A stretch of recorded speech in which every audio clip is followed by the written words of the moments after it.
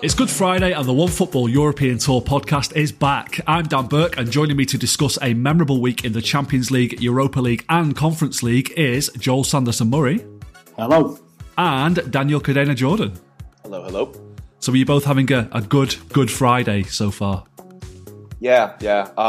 Having bad coffee, but that's about the low point of my day, so I can't really complain, can I? Why is it bad coffee?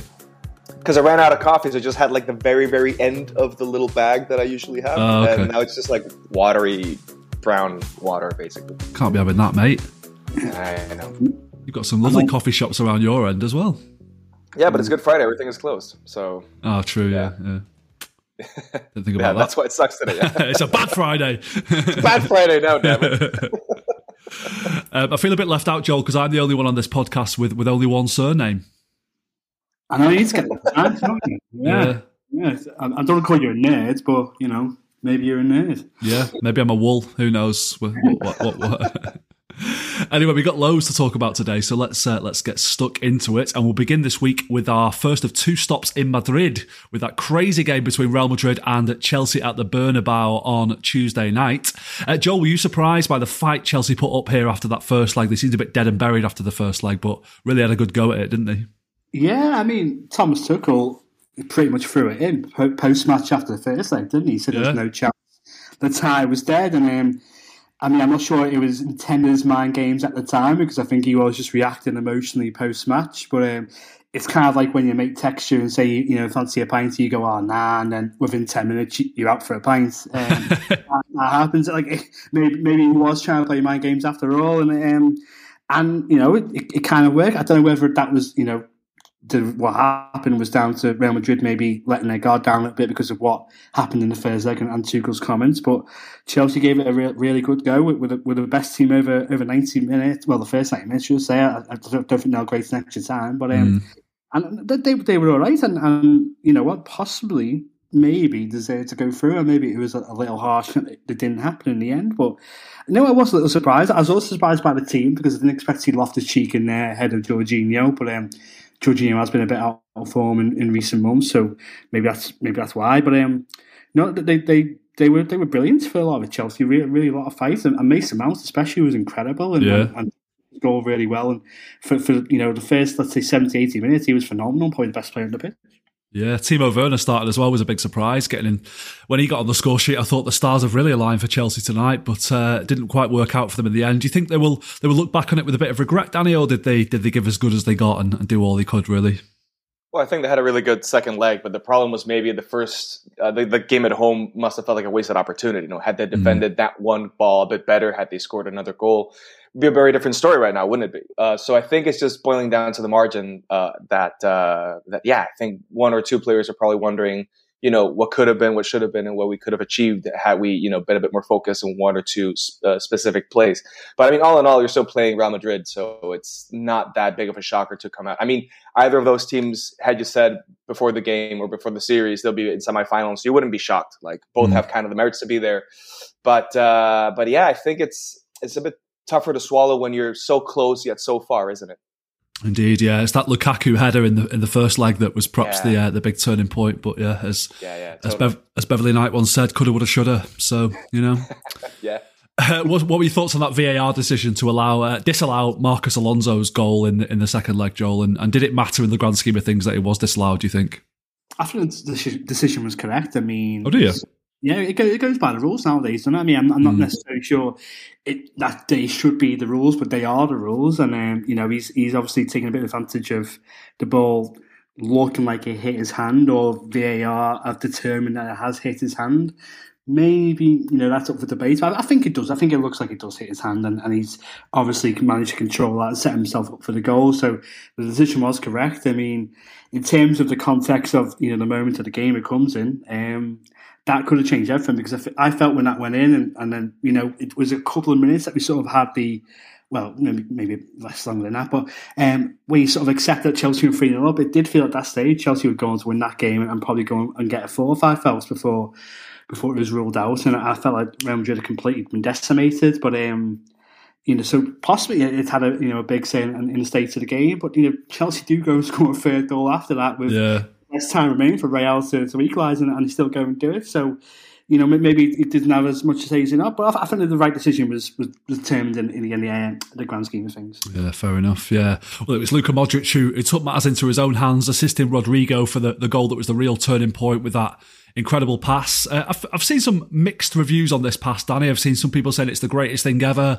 hang it in the Louvre, a work of art, all that kind of thing, and some people going, "Oh, this happens every week in Argentina."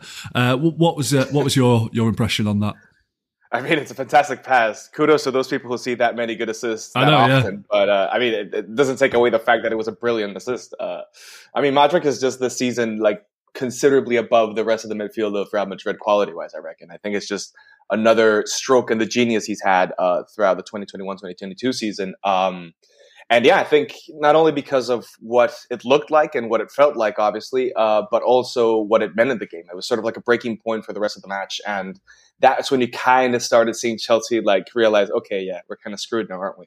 These guys are in their game. If they want to be in the game, they're just letting us play here and there. But I don't know. I really can't find a single thing to lament over that pass or Modric's season in general. So, I mean, if you've seen better than that, good for you. If you haven't, well, I mean, it's not a bad place to start this assist, is it? Yeah. But best pass ever for you, Joel? I mean, it sort of gave me levels of intimacy that I've not felt in a long time. I mean, that's a window into your private life no one really needed, isn't it? Yeah, maybe cut that bit out, but I mean, I'm not sure. I think if you want to talk about that, I'd talk about sort of Kaka in the 2005 Champions League final. But for anyone sort of listening to this, Sid Lowe of The Guardian posted about it the day after, and then I sort of asked for next sort of passes that could be on the same level as that, and then you just get loads of replies of videos and suggestions, and that, I mean, that's worth your time if you got 10 minutes spare, just to sort of drool over the lovely assists we've had in this game. Yeah, Cancelo did one against Everton this season that was really good, but I thought Modric's was probably slightly better than that. But the debate will rage on long into the night on that one, I guess. Ancelotti made some pretty bold calls in the second half of this game, taking off Toni Kroos and Casemiro. Both of them had faces like thunder when they were coming off, and you thought, has Ancelotti really lost the plot here? But, it worked out at the end. Do you think this was a case of him really flexing his pedigree at this level, Joel? Well, yeah, Ancelotti doesn't tend to turn to his subs all too regularly, to be honest with you. Well, in terms of trying to change the game anyway. He's big on naming his team 3 hours before he needs to, and not making too many subs. But he certainly looks to have got that right, because Camavinga comes on and then has a few shaky first minutes to get settled into the game. But I thought he was brilliant once he had settled and made a real impact. And I think what those subs sort of suggest, and also the inclusion of Valverde from the start, is sort of suggesting Real Madrid's next level midfield are starting to prove themselves now, because they've stuck with that three of Casemiro, Toni Kroos and Modric for a long time now, and obviously it has worked at all the Champions Leagues they've won and La Ligas they've won. But the question for a little while has been, well, where's that next level, and who's going to come in next? And then the amount of midfielders they've seen off in that time has been testament to their abilities. But now you're looking at Eduardo Camavinga and Valverde, and you are seeing that those two especially can come in and take the mantle on, should we say. And I think that's what we've seen over these 2 legs. I thought Valverde's been the best player on the pitch, and especially Stamford Bridge, and he's second to Mount in the second leg. And I think Camavinga now has obviously got high potential, but needs to get a bit more experience. But I think he's proven himself in a quarter final that he can do it and belongs at this level as well. Yep, the next generation are here. What do you think, Danny? Can Real Madrid get past City and win the 14th Champions League in their history, or are they sort of riding their luck a little bit too much to get to this point? I mean, it's not the first time you would say Madrid have used their luck at their advantage. Kind of this whole Madrid mystique in the Champions League is something like, it's not the first time to be discussed. City do seem to be the favorite in this fixture, but you can never rule out Madrid, can you? Like, I've learned it the hard way, and I think we all have learned it the hard way. And I don't know. It's a very 50-50 kind of coin toss situation right now, I reckon. Yeah. They could make it, but I wouldn't be surprised if they just like crash and burn because, they overplayed their hand or dealt whatever it is that dealt. But yeah, I mean, it's very much up in the air, I think. Yeah, our colleague Alejandro texted me on Wednesday night and just said, we meet again. So he's ominous is that? Yeah, he's got into my head already. It's a good job I'm not playing, really, because I've bottled it already. There was another, big shock on Tuesday night. The shock of the week, maybe the shock of the century, took place in Munich when a late goal from Villarreal's Samuel Chukwueze dumped Bayern Munich out. Was this the shock of the century, though, Joel, or was that actually perhaps not that surprising, really, especially after the first leg? No, it certainly was surprising. I mean, watching the first leg, I thought Villarreal missed some really golden chances to make that 2 and 3-0, and that's what a lot of people had the same thoughts afterwards: is they're going to pay fat in Munich, aren't they? Because you could see Bayern dominating and creating a lot of chances, and I fully expected Bayern Munich to get the 2 goals and possibly even dump them out by fashion. To be honest with you, it shows what I know about football to the extent where I was hovering over booking a train to Munich after the first leg result. Thankfully, I didn't do that, but I know a lot of people who did. So it's a lovely city, though, to be fair. So Yeah, true. Yeah. I mean, I'd rather go to the south coast of Spain instead.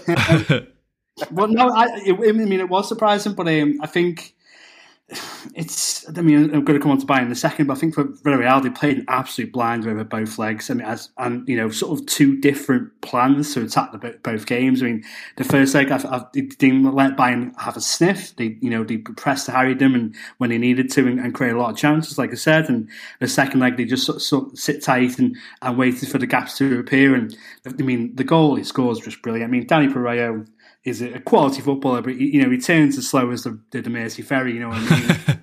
A reference a lot of people listening to this might not get, but that is slow. But in the way he sort of turns his way out of 3 or 4 Bayern players, press them, and then picks that pass to Gerard Moreno, and then the rest is from there is beautiful. And you look at the textbook counter-attacking goal, that was it. And Villarreal, I think, go for all over the 2 games to deserve to go through. And Unai Emery has played an absolute blinder. Yeah. It was brave of Pereiro to play that pass for the goal, because he'd done that for the Bayern goal, hadn't he, and been caught in possession. So it was good to see them sticking to their principles there. But as for Bayern, Danny, what's going wrong there this I say this season? I mean, they're top of the Bundesliga, aren't they? I know that's not the one they want, really. But what's going on? Is Julian Nagelsmann out of his depth? Are there too many players coming to the end of the contracts, the careers? It just seems a little bit like they haven't really clicked this season, have they? No, there's something they're definitely missing, especially compared to the Flick years, let's call it that. One side, I do think Nagelmann was a bit outwitted by Emery. Also, Emery's been here before, arguably usually the Europa League, but he's been in situations where Nagelsmann's never been in. I think that's also a huge factor of the whole equation. But I think, the club also did commit the sin, let's call it that, of underestimating Villarreal considerably. Like, the approach of the whole game was similar to after Salzburg, after they drew in Austria, was like, we'll just rampage them 7-0 again. This is the Bayern way. Allianz Arena, we're unbeatable over there. I think that mentality kind of sunk in too deep into many heads, both on the pitch, off the pitch, in the stands, and I think the extra sporting factors, call it, the negotiations, where the contracts are going, where what's, going to be of Neuer, Müller, Lewandowski, Gnabry, 4 big names, did have a bit of the influence as well of how committed the players must have been to this fixture. But then again, I don't know. You bring Nagelsmann in for 5 years. That's what his contract is running for. You pay 30 million or 20 million euros for him. Arguably, you knew you were going to have a generational transition at one point. So he's here for that. Seeing him go out this way against Villarreal is more, I think, negligence and, just being a bit stubborn about who you really are and the sort of player you have, more than a demerit to Villarreal. They did a fantastic job. Bayern were simply just cut off with their pants down, basically. Yeah. And I think that describes the story more than anything. There's been some talk in the news this week about I think it was Karl-Heinz Rummenigge did an interview with Kicker where he was saying there's a bit of a rest at the club. There's been some rumours about players not buying into Nagelsmann's training methods. Do you believe any of that? Do you think it's maybe a case of getting rid of some of the old guard and getting a new generation of players in and moving forward with a new coach and a new philosophy? I mean, it sounds silly to bring this up as a point, but keep in mind that much of the old guard is older than Nagelsmann himself. Yeah, exactly. Yeah, there has to be something there that there's probably a culture shock, because he's also a very polarizing figure. Nagelsmann, even the way he dresses pisses people off sometimes. It's that kind of guy. He's very brass, very himself, and I can see that being effective for sure. But I don't know. It speaks poorly of the players if that is the reason why they're not clicking. That the fact that his personality doesn't work. I mean, you're a 30-something-year-old guy. keep in mind or do whatever you want with your life or whatever. The fact that you're a professional player, one of the best in the world, but that should not be an issue. The fact of the coach being a lot more outspoken, very, kooky even, that shouldn't affect you as a professional footballer. You're being paid millions a year, and this really shouldn't be on the table to even discuss. But it seems to be the case. The fact that he's planning long term, I also imagine that has nothing to do with the fact that, Müller, the Neuers, the Lewandowskis, they might not be that much of a priority in 2024 or 2025 anymore. So I don't know. I think Nagelsmann's head is maybe in the right place, thinking long term instead of short term. His first season in a big club after all as well. So I don't know. It's kind of, shitty to blame it on personal differences of personal philosophies between players and coach, but it seems to be a factor, and it does suck that that's one of the reasons why this might not be clicking. Yeah, I'm just imagining the bigger boys at Bayern flushing his head down the toilet at lunchtime, stealing his lunch money and all that thing. Poor little Julian. What do you think this might mean for Robert Lewandowski, Joel, and his future? Do you think he might think now, well, maybe my chances of winning the Champions League again are better elsewhere, maybe my chances of winning the Ballon d'Or are better elsewhere?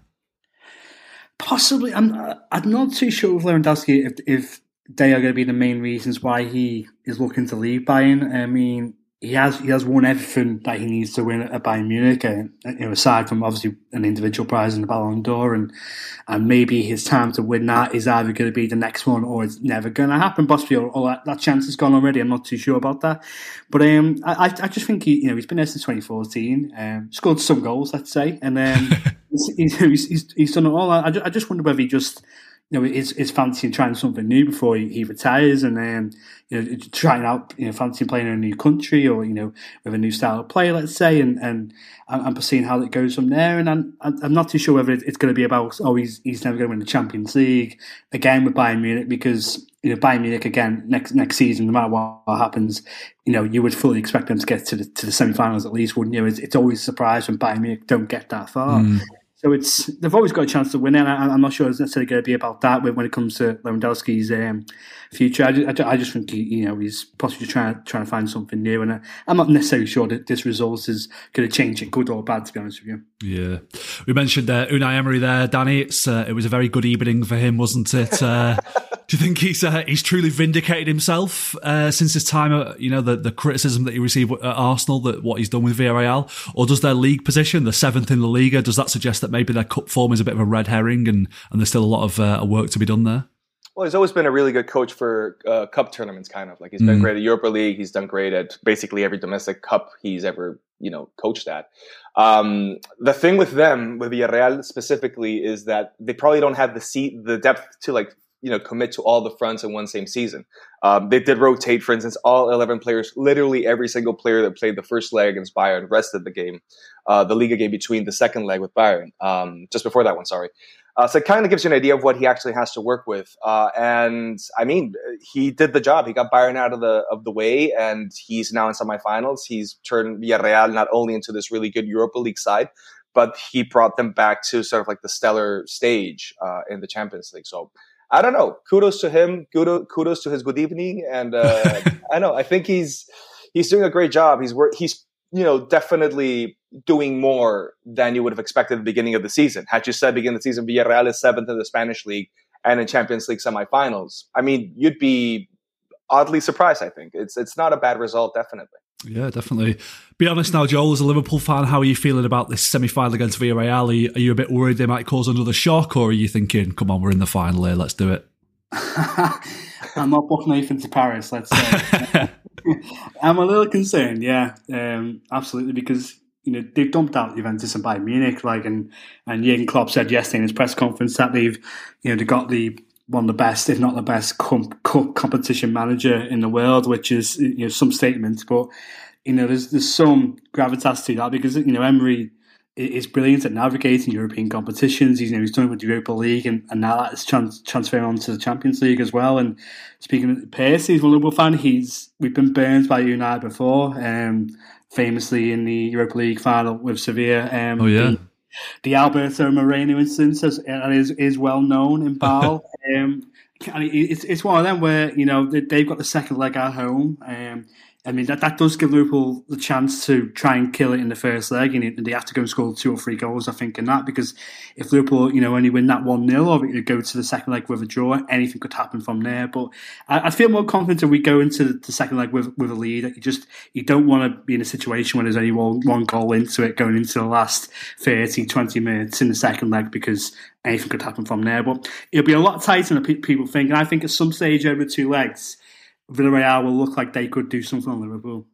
Yeah, I know what's going to happen here. It's going to be City v Villarreal in the final, and I'm going to be really confident, and we're going to lose to Villarreal in the final. That's exactly what's going to go down. It'd be an honour to lose to them, to be fair. So yeah, good luck to them. There was more. Speaking of City, there was more madness in Madrid on Wednesday when Manchester City booked their spot in the semis with a 0-0 draw against Atletico, which ended with chaotic scenes on the pitch and in the tunnel. What's your stance on Diego Simeone's Atletico, Danny, and the dark arts they sometimes employed in this game? Well, I mean, Simeone is a good example of how different you can interpret football, or how different you can analyze a way to win a game. I don't honestly think their plan was the wrong one, namely, being so defensive or so unoffensive in the first leg, and then kind of like mustering towards the end and the second one. It's just the way they understand the game. They're really aware of where they stand on the pitch, like whether it feels like almost like American football at sometimes. Like, they kind of know we're in the 20-yard line and they go all the way down to the 60. That to them is some sort of like, a better position to be in. Same thing with the time. They're just really good at managing time, really good at using time to their advantage. That it doesn't always work. I mean, which plan always works in football? I can think of one that is, infallible. We wouldn't be talking about the sport if it were the case. Yeah. But hey, I mean, it is what it is. It's the way they like to organize themselves. They just feel more like a Spartan platoon more than it does like a football team sometimes. And I don't know. It's just a very riled up team and a very intense way of understanding what it is you can do in 90 minutes to the rivals. Yeah. And I mean, if you have to kick them a little bit, I think that's just fair play to them, apparently. That's it, a bit of kicking. I have no problem with that. I have no problem with people trying to gain a little advantage however they can. Gamesmanship is what we call it in English, and it's fair enough if it's within the rules. Sometimes it's a little bit cheeky, fair enough, but I don't know. I thought they were. I mean, I thought that Philippe red card was just one of the stupidest things I've ever seen on a football pitch. Like, what are you doing, you fucking idiot? Like, they were going for the equaliser. It was looking pretty good to get himself sent off, and then I thought Phil Foden was superbly clever to roll back onto the pitch like he did, and then Stefan Savic completely had a meltdown, and it went into. I was just laughing my head off all the way through it. It was wonderful. It was like it was better than just going there and winning the game 3-0 comfortably for me. That I really loved it. It was just great TV, basically, and it wasn't a bad plan. Like, the plan was okay over 180 minutes when you think of it. Like, City were always going to be likelier to score than Atletico in the series, regardless of where it was in Madrid or whether it was back in Manchester. But yeah, Felipe fucked it up, didn't he? Like, the last 2 minutes, you were like dominating for the last 20 in the game, and then you go kick the guy, and of course he's going to pull a U on you, basically. Like, he's going to roll back into the pitch, he's going to piss everybody off, and that's it. There's the game, and no matter how much time the ref would have added up, I think that the game was lost there and then because of Felipe. Yep, and Jack Grealish dropping the C-bomb on Stefan Savic was by far the best thing he's done in the City shirt so far. Beautiful, mate. He was man of the match for me. He didn't even play, so... But I think it has been a bit lost in the post-match discussion, Joel, that Simeone's tactics over the 2 legs were pretty outstanding, and they were really good in the second half of this game. They really put City under the cosh and really went for it and really came close to getting what they wanted and getting that equaliser and taking it to extra time or even winning the game in normal time. Do you think that they were a bit unlucky overall? I'm not sure about unlucky. I do think they've almost played it perfectly. He's almost played it perfectly, because there's no doubt they would have taken 1-0 at the Etihad and shook hands on that. I've been amazed with it. And then they sort of slowly built it to that. The first half of the second leg, they sort of lay a few gloves on City, but they don't have a shot on target, they don't have a shot on goal, they don't really threaten Ederson. But they sort of showed, okay, we're in this, and you're not going to have it all your own way. And in the second half, I thought they were brilliant, and like you said, they really put City under the cosh, really threatened them. And Cunha comes on and has a shot which John Stones performs an incredible block from. Yeah, that could go. I thought John Stones, by the way, was the best player on the pitch. Yeah. Really, really impressed by him. And then it almost works perfectly even after the chaos where Cadena has the chance, which Ederson makes a really good save from in the dying seconds. And you're thinking, like, they're only the slim margins away from taking extra time, and then they really have played it perfectly. And they deserve a bit of credit because, you know, that's a really long, drawn-out game plan, and it almost pays off for them. But I think the right result was reached in the end. I think City had just done enough, and I think they played in a different way that we usually expect from Man City. But Atletico and Simeone do deserve credit, and I think you saw that from the fans in the way they sort of welcomed at the end, because Simeone's clapping even in stoppage time. He's clapping all four stands, isn't he? And he's really proud of what the fans gave him, and the fans are proud of what the players produced on the pitch. And I think you saw more, which we haven't seen for a little while, more of the old Atleti under Simeone of really bloodying the noses of the better teams. Yeah, I couldn't tell if that was like sarcastic applause at the fact that City were time wasting, or if he was just trying to get the crowd up for it. I think it was probably a bit of both. But do you think we saw a different side to City in the second half of this game, Danny? Do you think it was a bit of a watershed moment for them, because we know how good City are in possession and what a talented group of players it is, but they showed a bit of mettle here, which you don't normally see from City. I think maybe in previous years we might have lost that game, but for them to dig in, I was really pleased with that. I think part of the discussion or the preparation for this game was, so they want to give us shit, let's give them shit back, kind of attitude. I think of Guardiola, it's interesting because he's always been very stuck to his concept and understanding of the game, even though it doesn't always work the way he wants it to work. Don't get me wrong, he's won everything with everybody he's coached, but I don't know, that little grit, that little dark side of his City from the game against Atletico, it's something they can definitely work on and build on. And I think if they are able to finesse that sort of cholo understanding of football, or incorporate certain elements of Atletico to their game plan, or the way they manage time and manage rivals' expectations and frustration, that could be very, very difficult to counteract, especially if it's a team that is as dominant with the ball as City is. So, I mean, I think not only did they win the series and get a spot in the semifinals, they also learned something I think very, very useful, which is how to rile up the bullies. And I think that's the sort of like the little edge you kind of need. You need a little dirt to win a tournament sometimes, don't you? And I think they could definitely use the whole picnic. They got a dirt out of that one. Yeah. I mean, on the flip side, Joel, they showed a lot of grit. Like I said, I was impressed with that. I was disappointed with how they weren't very good at keeping the ball, how Atletico's press made them a bit flustered in that second half. Do you think I should be a bit worried by that? Are they a City showing sort of signs of fatigue? That this game coming 3 days after the Liverpool game, we've got Liverpool again in 3 days. Do you think it's gonna catch up with City this testing month? I mean, it could, but I wouldn't be too worried, to be honest, because they've got through one of the most traumatic, intensive weeks they're probably going to have in any season. And they got through it with the title still in their hands, and they're in the semi-final of the Champions League.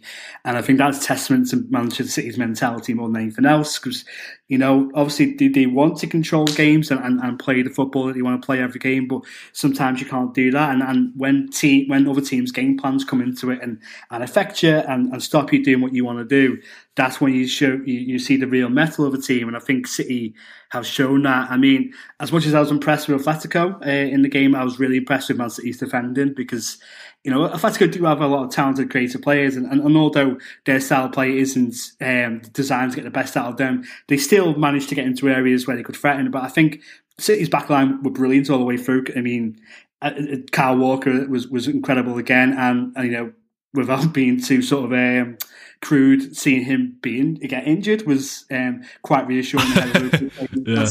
On Sunday, but Stones was great again. Laporte throwing his bodies on the line, and you saw what City can do when they're going to be under the caution, and that might happen again at some stage in the semi-final against Real Madrid. It might happen in the semi-final against Liverpool, and it might happen if they get to the final of the Champions League. And you need to show you can do that, and I think City have shown that they can with that. And it's not. I think they've not been brilliant, I guess, over the two legs, but they've done enough to win it and deserve to win it. And, I think you have to be impressed with that and just say, okay, we've got through this horrible, horrible week and everything's still there to play for. So it's hats off to Guardiola and City, to be fair to them. Yeah, if you can't play well, at least show some bollocks, I guess.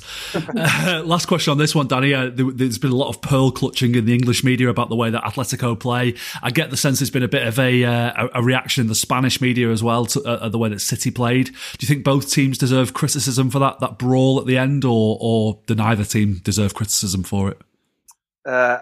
Usually when you brawl, it's because it's been building up the whole game. And obviously, I think the fault lies in whoever shoots the first shot, basically. In this case was Atletico, because we were discussing already, like the whole Felipe red card was a silly incident. Foden just reacts the way any other player would, which is like, look, to make the most out of the situation for his team. And then Savic just doubles down and basically pulls the guy off the pitch. So it's kind of hard to not blame Atletico for this, even though it's part of their brand, their style, yada, yada, yada. It doesn't change the fact that it happened that way. City, in my eyes, were just basically doing what any other person would do in that context, which is basically standing up for themselves.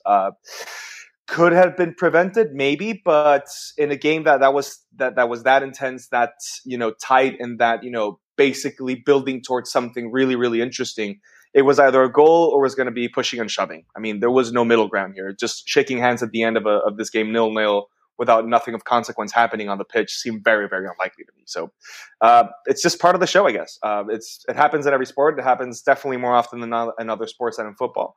But is it groundbreaking? It isn't. It's not the first time that it's happened. Won't be the last. It's just business as usual in my book, I think. Yeah, it's not exactly the malice at the palace, is it, or something like that? It didn't quite go that far. Yeah, it wasn't like a riot in the stands, then be concerned. I was worried it might escalate to that at one point, actually, but yeah. Yeah, but it didn't, so we're all good. It was fun. I will watch that again and again because I just loved it. Liverpool are also into the last four after a 3-3 draw with Benfica at Anfield on Wednesday. What do you think of Klopp's team selection for this one, Joel? Was it an unnecessary risk with a Champions League quarter-final on the line, or 3-1 up from the first leg, or with it being 3-1 up from the first leg, was it a gamble worth taking? It's a gamble worth taking, and it has paid off because Liverpool have got through. If Benfica had won, everyone would be calling them a fraud. Yeah, so that's the game we are in, unfortunately. But no, I think he had to do it because Liverpool, like Man City, I guess, have had an intense week and they run of games like every 3 days, which isn't helping the players' legs. It's not helping my bank balance or liver. And at some point, you're going to have to try and manage to give some players a rest. And you look at every game from now until the end of the season, and this is probably the last chance. And Liverpool are very lucky and privileged to be in a position to do that. And because of what they did in the first leg, if it had been 2-1 going into the second leg, I don't think he would have done it. Yeah. But Luis Diaz's late goal in the first leg has managed to give us that privilege. And they do go 3-1. Okay, they ended 3-3 and it looks closer than it probably did, but they did go 3-1 up and the job had done and maybe sort of they sort of took the foot off the gas a little bit, but they managed to give an hour off to the likes of Salah, Fabinho, and not even give any minutes to Van Dijk, Robertson, and Trent Alexander-Arnold, which was really important. And it does give just leave Liverpool in a bit of a better position going into the FA Cup semi-final the weekend than it does Manchester City, because obviously they've been bruised and battered. But whether that's going to be a benefit or not, we'll see, because rhythm's obviously an important thing as well. But I think they've done well, and Klopp has he doesn't like making that many changes, but he's done it. It's paid off, and Liverpool in the semi-final Champions League. So happy days. Happy days indeed. Yeah, well, for you anyway. I was annoyed about the team selection because I thought, wanted those players to have a rest ahead of the game at the weekend, but yeah, we'll see how it goes. I didn't think, to be honest, when the draw was made, that Benfica were going to give Liverpool much to worry about at all, Danny. They scored 4 goals over the 2 legs. Do you think that says that we were wrong to underestimate them, or were Liverpool's defensively not as sound as they usually are? I mean, it's quarterfinals Champions League. Any team that makes it this far definitely has the resources to harm whichever the rival may be, no matter the difference. Benfica are also not a small team, but having said that, in the grand scheme of things, it is a bit surprising to see Benfica score 4 against Liverpool, let alone 3 in one game. But yeah, I think it was part of like this whole trend this week, wasn't it? That just like the big team or the favorite team in every leg kind of didn't really think much of the rival in that case. It felt a bit like the Bayern reading of the game. Like, well, we can rest players for this weekend and have a big game coming up for the FA Cup. It just, I don't know. It felt like nice and easy business as usual kind of on the Liverpool side. But having said all that, yeah, I mean, Benfica that were the boots on, didn't they? So good for them. A lot of character shown there. Indeed, yeah. You will have got a good look at Darwin Núñez, Joel, over the two legs. Were you sufficiently impressed with him? And do you think all the big clubs in Europe should be taking a look at him this summer? Yeah, he's a fucking nightmare, isn't he? Jesus Christ. It's almost not fair, really, because he's tall, big, strong, and he's also just rapid as well, which, really shouldn't be allowed to have one of those traits. And but he's almost like the cliche complete centre forward, because he can trap the ball on his chest, and he can also just turn you and run you, and it's just like a bit like Erling Haaland. What are you meant to do? How are you meant to mark the guy? Because do you stand off and give him space, or will he just turn you and run at you? Or are you meant to go muscle up against him? He can probably do the physical battle as well. And he's incredible, and he almost makes it really exciting at the end with a really well taken volley to nearly make it 4-3, but Alisson pulls off a really good save. Yeah. His technique is brilliant. He's scored 2 goals over the 2 legs, and yeah, I think it's someone that a lot of teams should be looking at. And at the moment, you really see him sort of be linked with that sort of, I saw links of Arsenal and then Newcastle and not necessarily the big top European clubs. But I think if you're looking at, let's say Manchester City do end up going to get Haaland, which everyone believes is going to be the case. Maybe the bigger clubs who don't get Haaland should have a look at Darwin Núñez and maybe could be, getting the same type of player. You imagine might be a little bit more cheaper, but I'm not too sure what his release clause is reported to be. But he is some player, and I think you're going to see him get a big move at some stage, if not this summer or next summer, because really, really impressed. Some talk that Man United have been scouting him very closely, so that might be one to keep an eye on. Yeah. Danny, of the 4 teams left in the Champions League now, do you think Liverpool should be considered the favourites? I think along City, yes. I think not only because they play arguably the better football, but also because they have a squad depth that I don't see Madrid having. I don't see Villarreal obviously having. And I don't know, it just seems like a logical top 2 to pick, I think. Yeah. Yeah. Joel, you confident? Not just yet, no. I'm just dreading getting to the final and playing Manchester City. Tell me about it. I mean, I'm going grey already. I don't want to go even more greyer. So not just yet. We'll see. Yeah, after the game the other night, I was like, adrenaline was pumping. I went to bed and I was just lying in bed for about 2 hours thinking, God, we might have to play Liverpool in the Champions League final. It's going to be absolutely awful. So I'm not looking forward to it at all. But we've got to get past Real Madrid first, haven't we? And that's going to be a big test. So we'll see what happens. Anyway, moving on to Thursday's Champions League, Europa League, action. And Barcelona are out after a thrilling 3-2 defeat at the hands of Eintracht Frankfurt. This, Joel, is the first major setback of Xavi's tenure. Is it fair to say Barca were very poor over the 2 legs? I think so, but also Eintracht Frankfurt were really good, especially in the second leg.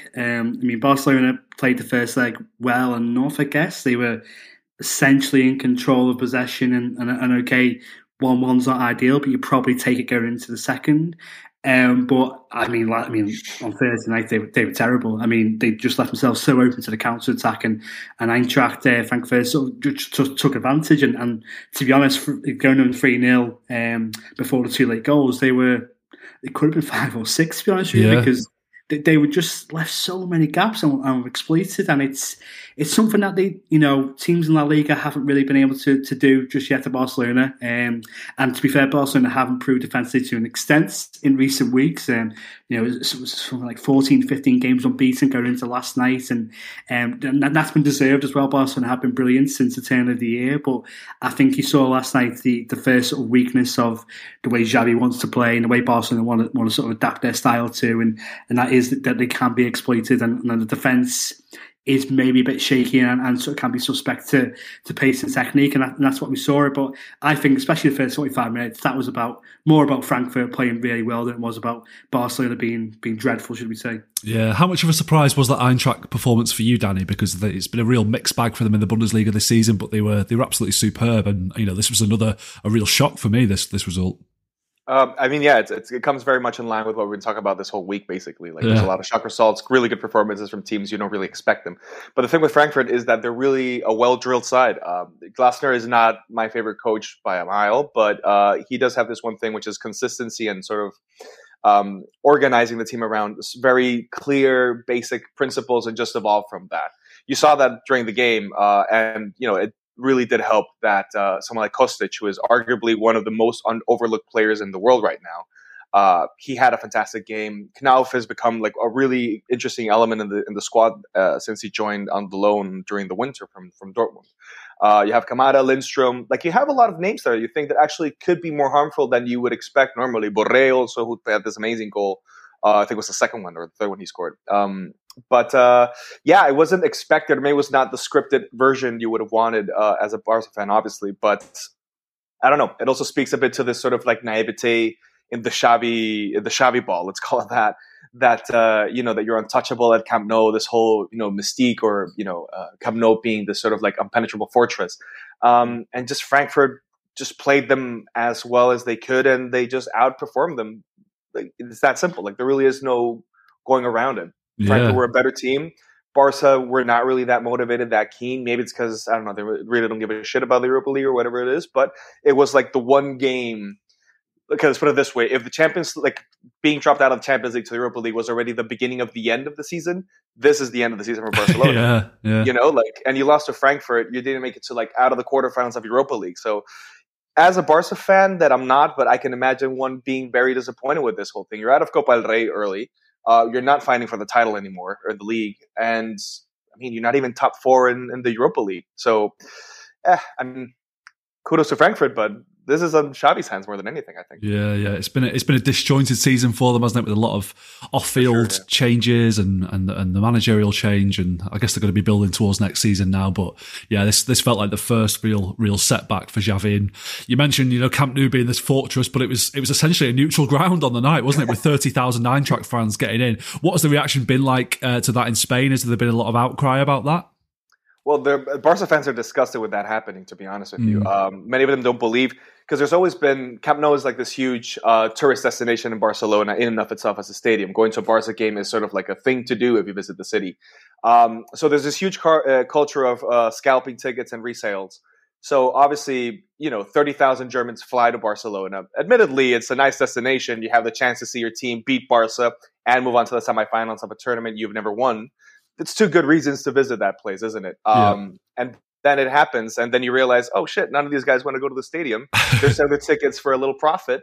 Who am I to say no? Huh? And it just happened, I guess. So of course the club is very, upheaved right now, trying to understand, figure out how it happened, why it happened, but it's kind of unavoidable if that's part of the culture of the club. If a lot of the card-holding members of the season ticket holders are scalping their own tickets or reselling their own tickets for profit more often than actually showing up to the stadium, it was just a matter of time. Then a big fan base showed up at Barcelona, knocked the door and said, hey, we need tickets. You guys have them. Let's do business. And I don't know. I think there's a lot of uproar, but it shouldn't be aimed to the German fans as it kind of is. It's borderline xenophobic at sometimes in some comments, but it's more of a introspective exercise in my book.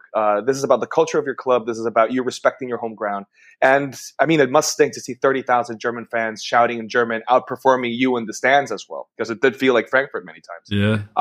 Had the upper hand with fans. So I don't know. There's a lot of checking that has to happen there. Will the fans that scalp tickets and sell tickets agree to certain changes to the conditions? I don't know. So I don't think it's going to be the last time we hear about Camp Nou being run over by foreign fans. I think it's just part of the deal at this point. Well, it's very impressive, though, that they took that many, Joel. Could you imagine any other club travelling such huge numbers? Do you think even Liverpool will take 30,000 fans to an away game like that? Let's see what happens in Paris if they get there. Just speaking from your club, Dan, some clubs do have big numbers that go and support their clubs. You know what I mean? I didn't mean that.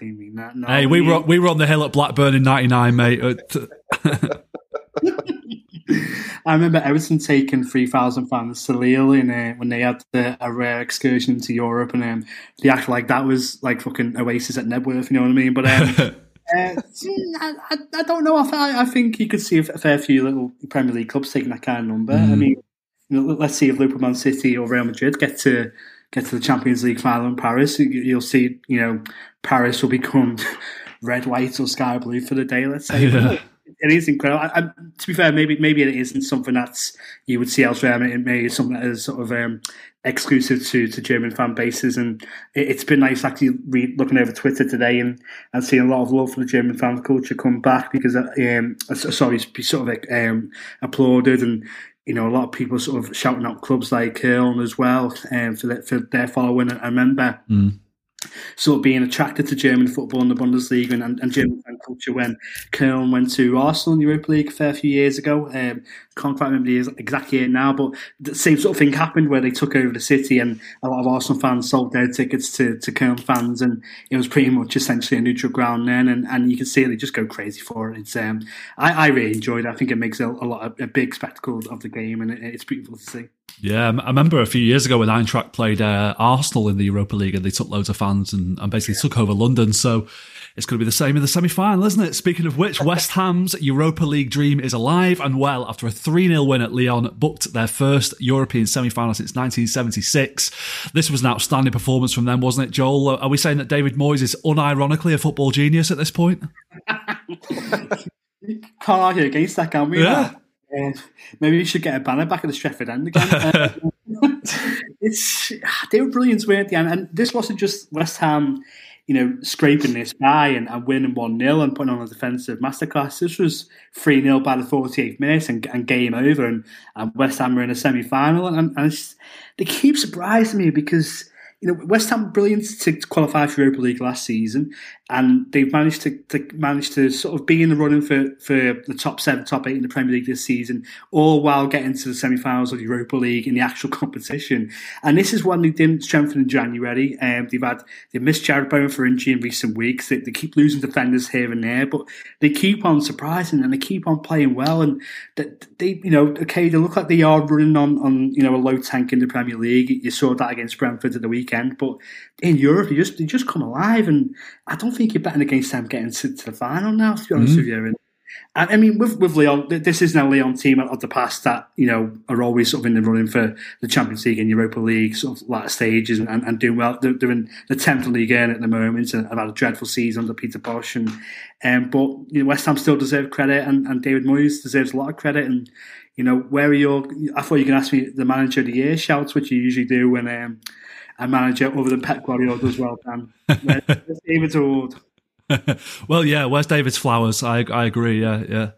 Well, if it wins the Europa League, he's manager of the century, isn't he, basically, with West Ham? So, yeah, good luck to him. Well, Declan Rice was saying afterwards, Danny, I don't know if you saw this, but he said they were inspired by a cheeky tweet from Lyon's English Twitter account before the game, basically saying that they were going to go through, and Moussa Dembele was winking at the camera in the first leg. Do you think that suggests that Lyon really underestimated the Hammers?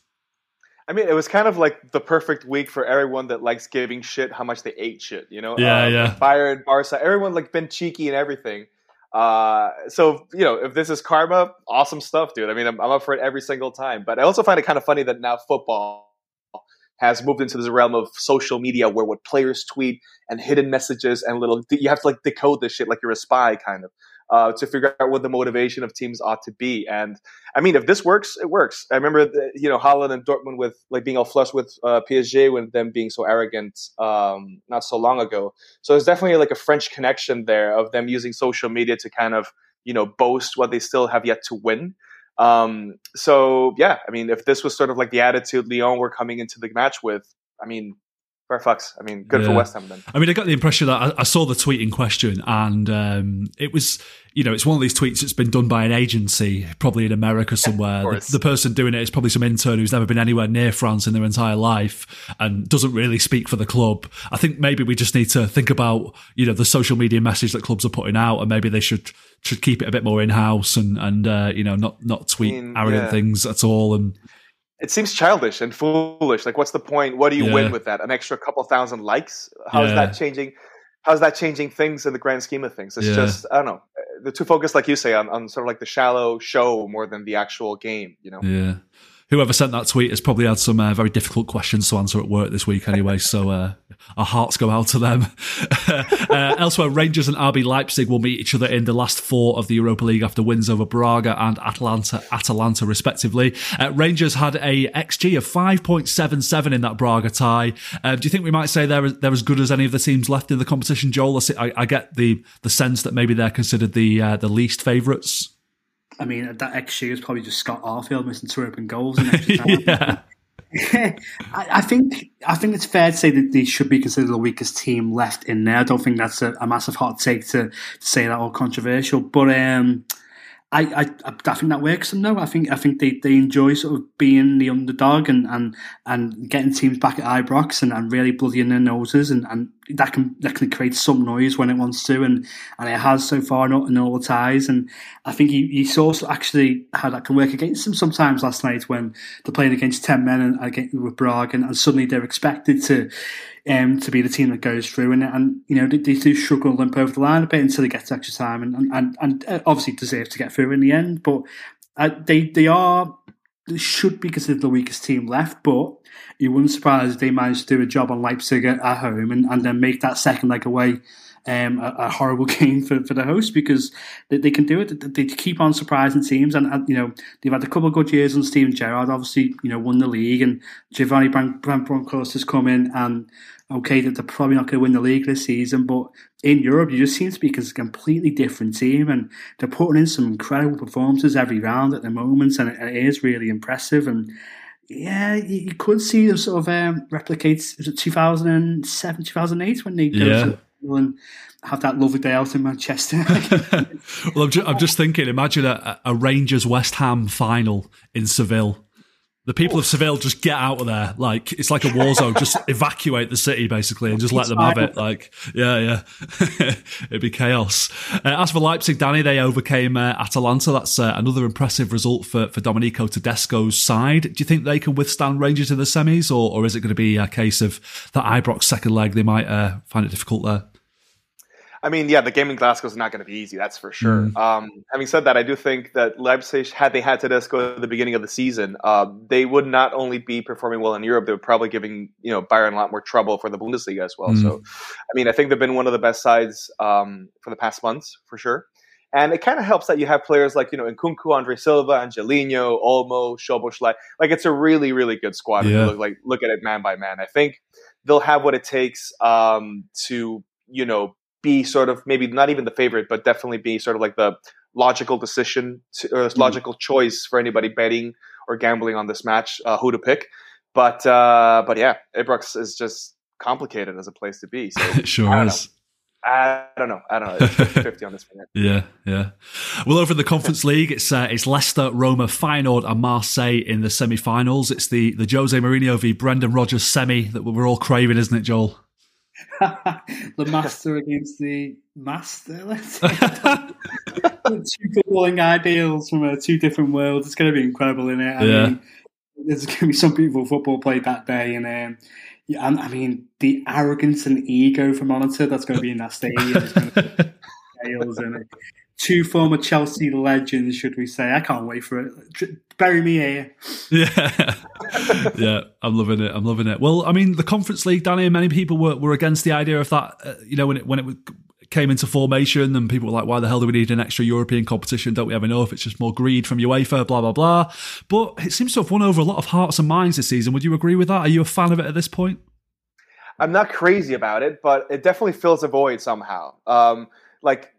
The final can be Rome-Marseille, which is this proper UEFA Cup vintage kind of, football fetishist kind of match. You're like, you kind of want to watch here and there. I think that what's happening now with football is that a lot of the bigger budgets are obviously are being, dominant in their own leagues. Kind of, it's kind of become like a monopoly of, not a monopoly, but definitely you kind of have like a very set cast of clubs that make it to each and every single one of the two tournaments that are available. So this kind of opens up an extra breathing room for those clubs that may have been crowded out because they don't have the resources, because they had a bad season, whatever. So, here we're talking about Jose Mourinho and Brendan Rodgers coaching a match leading to a semifinal again, albeit the Conference League. It's still kind of fun and kind of cool to see that happening. I mean, and people are tuning in. That's in the end, I think, the biggest argument you can make for this. Like, if people did not give a shit, they would simply not watch it, and people are paying attention to it. So, is it the best tournament in the world? Maybe not, but I think that when you come down to the detail, it's having a sort of like a same evolution as the Europa League had maybe a decade ago, when you were saying, "Oh, yeah, the group phase is kind of dull, not much is happening. I don't know half of these teams." But when it comes down to, like, the last 8 teams alive, last 4, people start paying attention again. I think it's sort of like the learning curve we as fans are having with this tournament as well. It's just nice to have another cup.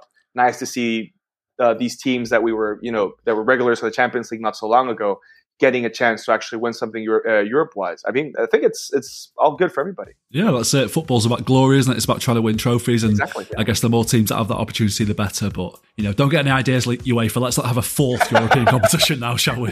I think 3 is enough. Yeah. And with all these new rules that are being brought in with the Champions League, and we've just seen such a brilliant week of European football, you just think, leave it alone. It's perfect as it is, but they're going to ruin it, aren't they? They ruin everything, but yeah, never mind. Never mind. Well, that's all we've got time for this week. Thank you to Danny and Joel for joining me, and everyone for listening. Normal programming will resume next week, when we'll be talking about the Bundesliga, Serie A and La Liga on this podcast, so be sure to join us for that. Until then, take care and have a nice weekend.